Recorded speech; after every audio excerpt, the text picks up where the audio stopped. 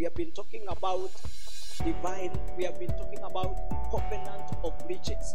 Covenant of riches. How God empower people or enrich people or prosper people through covenant. And out of that topic of covenant of riches, we are talking about divine leading into favor. Our topic is divine leading into favor. Because if God doesn't favor you, you will not be successful. It is the favor of God that changes the life of a man or a woman. Divine leading, covenant of riches, and the topic is divine leading into favor. Because when God leads you into favor, I'm telling you, your story will change. And I want to repeat this, that 2022, the year of great catch, what will make you to partake and to experience the blessing of the prophetic word is God's favor. Hallelujah. It's God's favor. You are a candidate of God's favor. So I want to read a scripture of divine leading into favor. And I want to read a scripture from the book of Psalms 107 and verses 7. Psalms 107 and verses 7.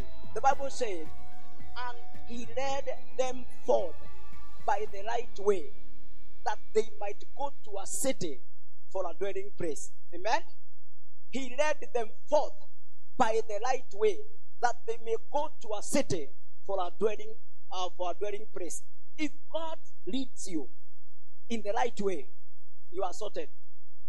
If you just get connected to God's leading and he leads you into the right way, your case is done. Your battle is over. Your struggle are sorted. And you are out of the wood. And you are ready for the blessings of God. So, it is God who leads people.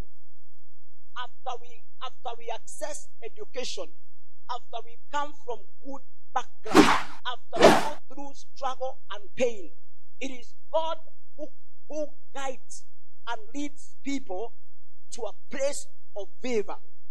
And when you reach that place, your story or your life is transformed by God's favor.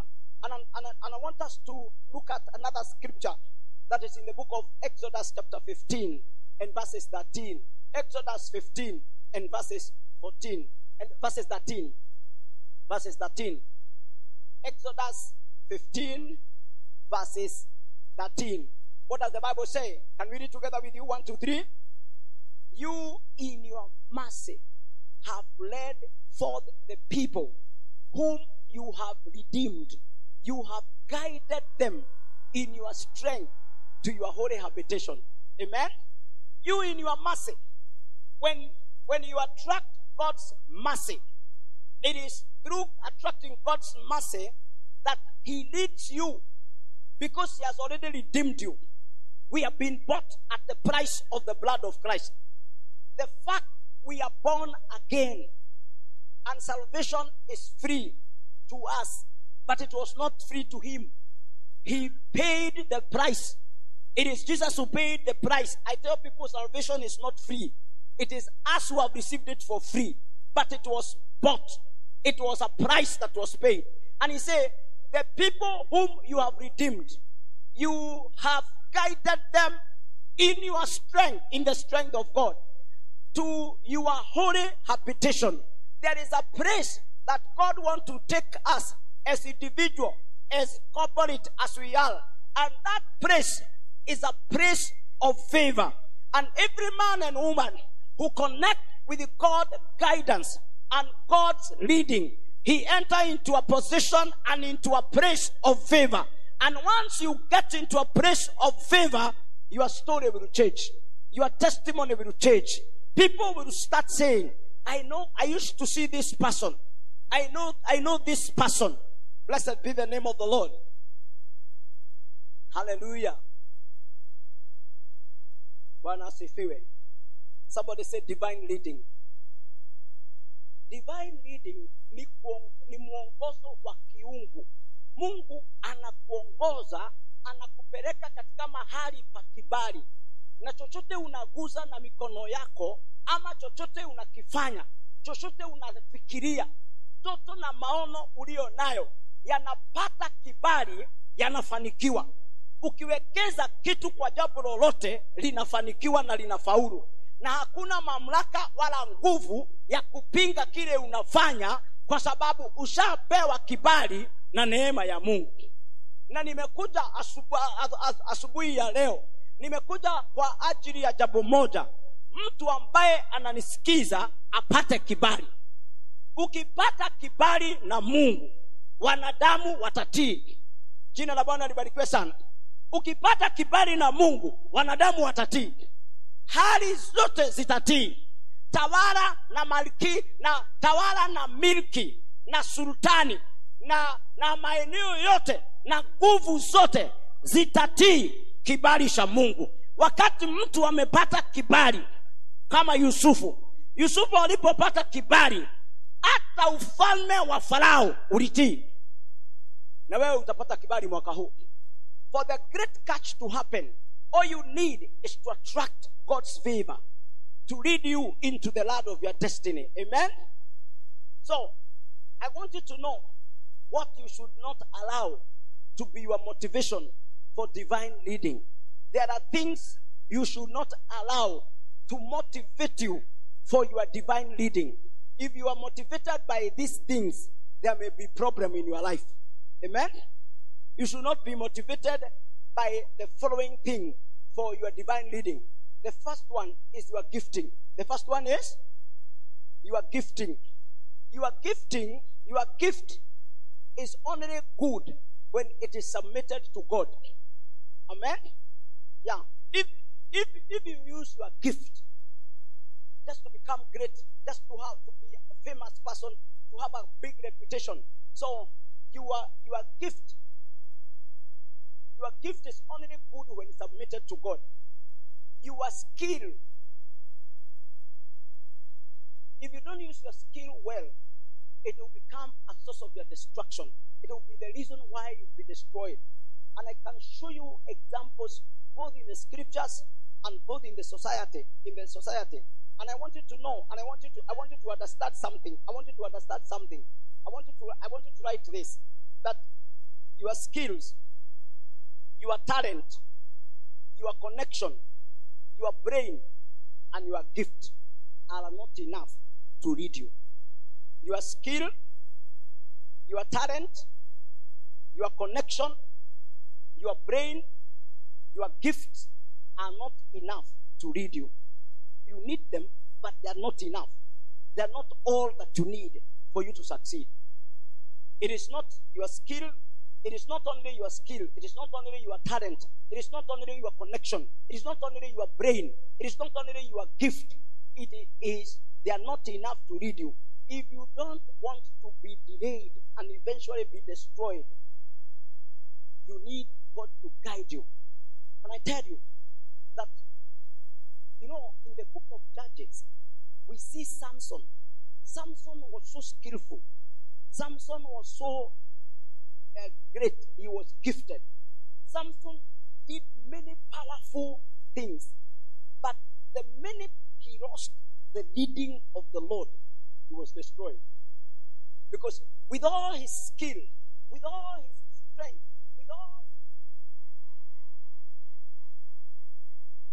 he missed the leading.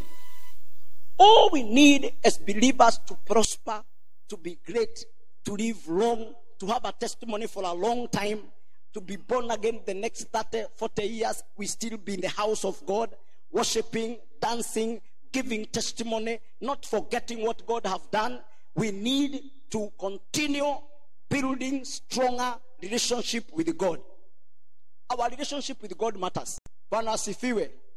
Look at your neighbor, tell your neighbor, neighbor, your relationship with God matters. Yeah.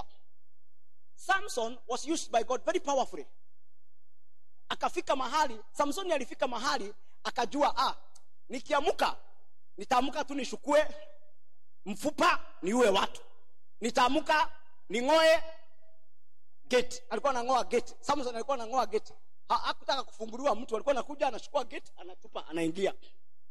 Lakini he missed the relationship with God. So it is not your gift. It is not your knowledge. It is not your brain. It is divine leading that makes somebody a success. Hallelujah. May God guide you. May God help you and lead you. Amen. So I want you to know that your gifting is not, it should not be the motivation for your divine leading or for your prosperity. It should not be motivated by your gifting. It should be motivated by the leading of the Lord. Amen. Number 2, your greed. You are greed. Greed in Kiswahili ni tamaa. Tamaa. Tamaa. Ulafi. Ni ulafi. Tamaa ni nini? Kama hiyo tu. It's a lighter word for the same. Ulafi. Greed. You should never be, you see, we have cases of many people that have lost it in life because of greed and because of wanting to take everything they find on the way. And I want you to know the journey of life, as the book of Ecclesiastes say clearly, it is, the race is not to the swift, the battle is not to the strong, the riches is not to the wise, the bread is not to the bread is not to the wise, but time and chance. Yeah, I returned. That is 9:11. I returned and saw under the sun that the race is not to the swift, the battle to the strong, no bread to the wise, no riches to the men of understanding. You see here, no riches. So the covenant of riches, I want you to know, it is not your brain that is the only one that gives you riches. It is God by his guiding and leading. Amen. We are not saying brains are bad. We are saying they are not enough. Look at your neighbor, tell your neighbor. Pastor is saying brain is not enough. Lest you say, pastor alisema tusisome. Musome. Mukisoma mutafute Mungu. Amen. Usisome tu alafu useme mimi nimesoma sitaki Mungu. Na wewe usitafute Mungu useme mimi nimetafuta Mungu sitaki masomo. Sasa hapo ndipo extreme. Huyu anaendelea na masomo peke yake na huyu anaendelea na Mungu peke yake. Wewe unakuwa wa kiroho sana na huyu anakuwa wa kimwili sana. Unakuwa na watu wako confused. So you need your brain and you need God in the journey of life. And that is how, this is a wise man lighting this. Is it so? We are told that Solomon was among the most wise people that ever lived. And being wise, he qualified to give us wisdom. And he is saying that bread is not to the men of understanding. Nor favor. I want you to see that. Nor to the men of. The people who are favored, it's not that they have skill. But time and chance happen. Anyone being led of God, he will not miss God's timing. And because when God guides you, when God leads you to the place of your dwelling, to the place of your habitation, your story will change. I came to help us to connect with God so that he can guide Deliverance Church Mikidani, so that he can guide you as a young person, so that he can guide you as a couple, so that you can go to a place of fulfillment, satisfaction, and success in the name of the Lord. Blessed be the name of the Lord. So greed. Can you go to the scripture? Can you read for us Jude 1:11? Read for us Jude 1:11. What does it say? Can we read together? 1, 2, 3. Woe to them, for they have gone into the way of Cain, have run greedily in the era of Balaam for profit, and perished in the rebellion of Korah. Have run greedily in the era of Balaam. Balaam was a prophet. He was paid to curse. He was paid by Balak. Is that so? He was paid money. Imagine somebody pays somebody money to come and curse you. Already God has blessed you. Now, a prophet who is greedy is given money to come and curse you. I'm not cursable. Bwana asifiwe. Look at your neighbor, tell your neighbor, I'm not cursable. You cannot curse me. I've already been blessed. You know, the children of Israel, they had already been earmarked for blessing. Anyone interfering with them on the journey of life was dealt with. So we have taken a journey after receiving a blessing from the Lord, and God is guiding us. So anyone appointed to curse us on the way, he will face God. He will not face us. We will not even see him. We will hear about him later. Are we together with you? Unaweza kuangalia jirani yako mwambie, kama kuna mtu anakufuata akuteremushe, utakuja kusikia story yake baadaye. Utakuja kusikia story yake baadaye. Kwa sababu hata baadaye ndio wana wa Israeli walikuwa nasikia puda iliongea. Ati kuna puda ilikuwa inaongea? Kuna puda ilikuwa inaongea. Inaongea wapi? Kuna wakati tunasikia story ya kwamba kuna puda ilikuwa inaongea. Inaongelesha watu. Kwa sababu watu wamekataa kusikia, Mungu ametumia puda, wewe unasikia story. May the Lord guide you. May greed not be your portion. Hallelujah. Did you hear what I say? Look at Joshua chapter 13 verses 22. Joshua chapter 13. Look at a bad testimony. A bad testimony of a person who was supposed to have been good. Let's read together with you. What does the Bible say? The children of Israel also killed with the sword Balaam the son of Beor, the soothsayer, among those who were killed by.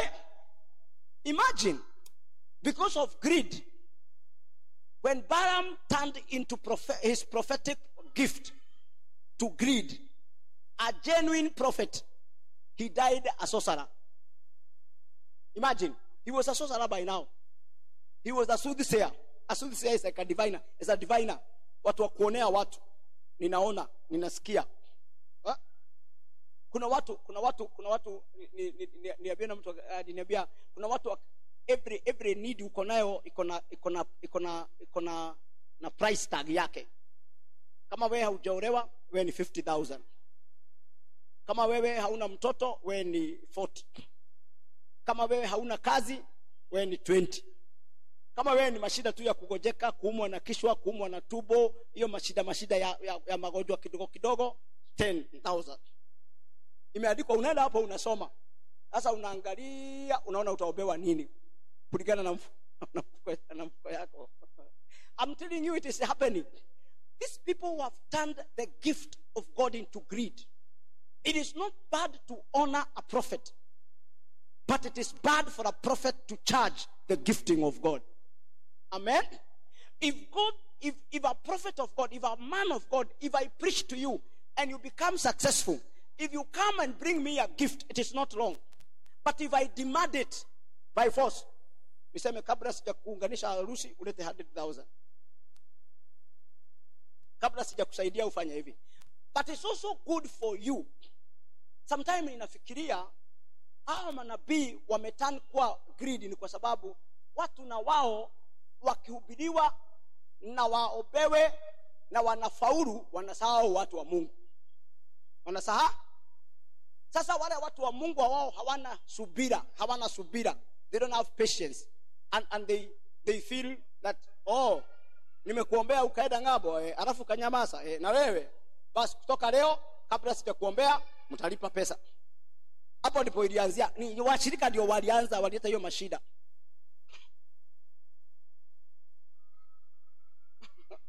Unaweka deposit na ukisafiri ulete hizo zingine na installment.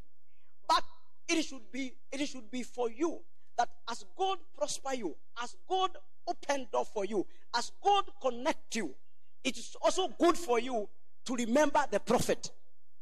To remember? Imagine, even Jesus healed 10 people. Only one came back. 9 of them. Mtu aliponywa, kaingia matatu. Akaenda. Alikuwa amekuja tu gari likukaa kidogo, akaenda Bethlehem. Na akiona, akaambia watu, mimi nilipona, nyinyi bado mnangangana hapa. Na maisha ikaendelea. He never told people about Jesus. He continued with his life. Yesu akauliza, si niliponya watu 10? Ni isipokuwa huyu mmoja na alikuwa mgeni. Anyway, greed is not good. Bwana asifiwe sana.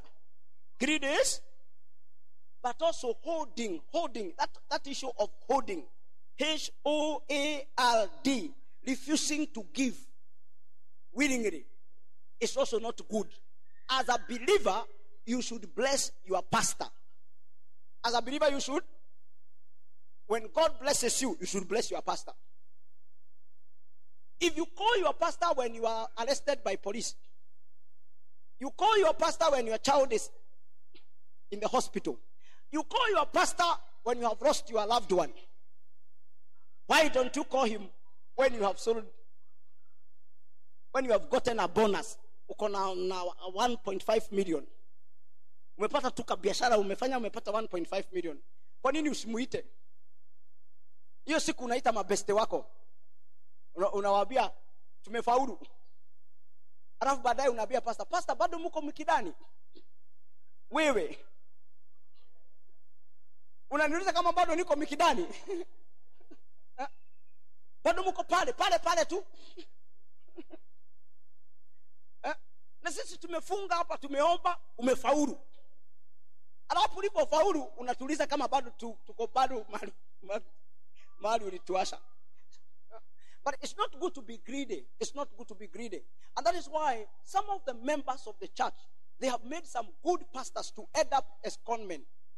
Because they realize you cannot give your money willingly until they push you and squeeze you. If you are not squeezed, you cannot give. So some pastors have turned to be conmen. And that is how we have ended up with men of God dying. And especially if that man of God doesn't have a mentor and doesn't come from he doesn't have a family. Now, your pastor has a mentor. Amen? I have a spiritual father. Akisikia atakuja kunisaidia. Akisikia ninauza vifagio hapa. Kila mtu ako na umaskini 5,000, ninampea kifagio aende afagie umaskini kwa nyumba yake. Ufagie kitoka nje, umaskini imetoka. Kifagio ya 1,000 ngapi? Hii kifagio imeombewa.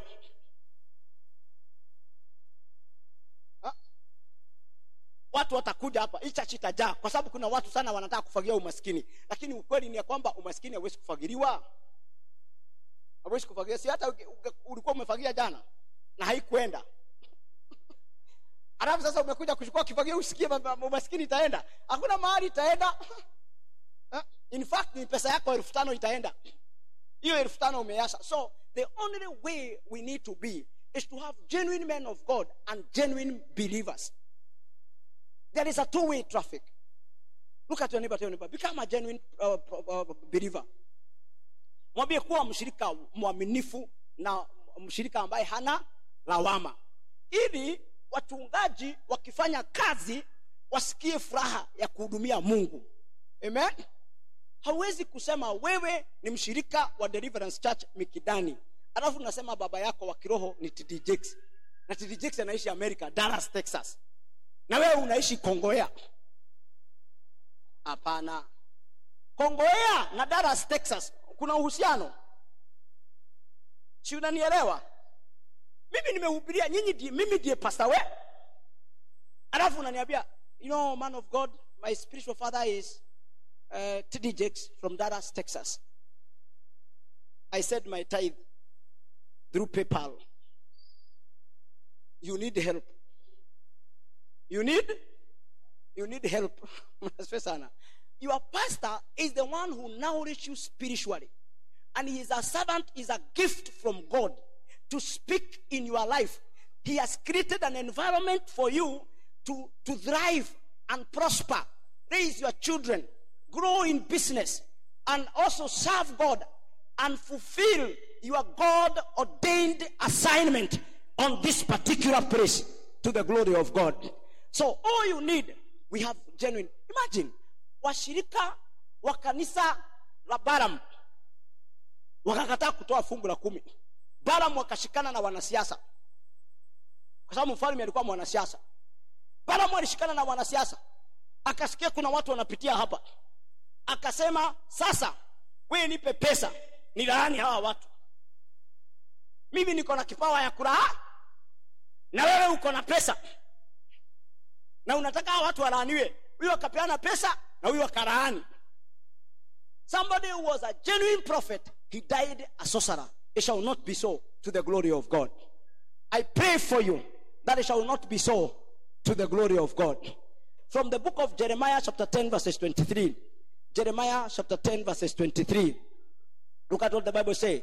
Jeremiah chapter 10 verses 23. What does it say? 1, 2, 3. Oh Lord, I know the way of man is not in himself. It is not in man who walk to direct his own step. It is not in man to direct his own step. It is of God. It is not the work. Man was not created with capacity to direct his life. It is God who orders the step of a righteous man. Are we together with you? So it is important to have somebody speaking to your life as a man of God, so that you can be able to go to the land of favor. And in the book of Psalms 143 verses 10, I finish up with that. Psalms 143 verses 10. Psalms 143 verses 10, the Bible says, teach me to do your will, for you are my God. Your spirit is good. Lead me in the land of uprightness, in the land of favor. Take me to the land of favor. Because if God doesn't lead you, I am telling you, it may take you a very long time to become the person God intended you to be. Umeshika kitu mpaka saa hii. Umesikia kuna the land of no favor. Umesikia kuna the land of favor. 2022, God wants you in the land of favor. And in that land of favor, what you need is to build your relationship with God. And how you build your relationship with God is by obeying his word. Become a man who needs the word of God. Become a man who take time to pray for yourself, for your family, for your life. Spend a certain time. Set certain time, certain amount of word, amount of prayer, and do it and see the difference. Amen. Kwa sababu unaweza kusema pastor, unaniambia nimfuate Mungu na ninamfuata tayari. Sikufuata tu kuja kanisa Jumapili na kurudi nyumbani. It's not enough. It's not. It is as a person determined to personally change, determined to become profitable to the kingdom of God with your life. And then when people see you, amen, tusimame tuombe.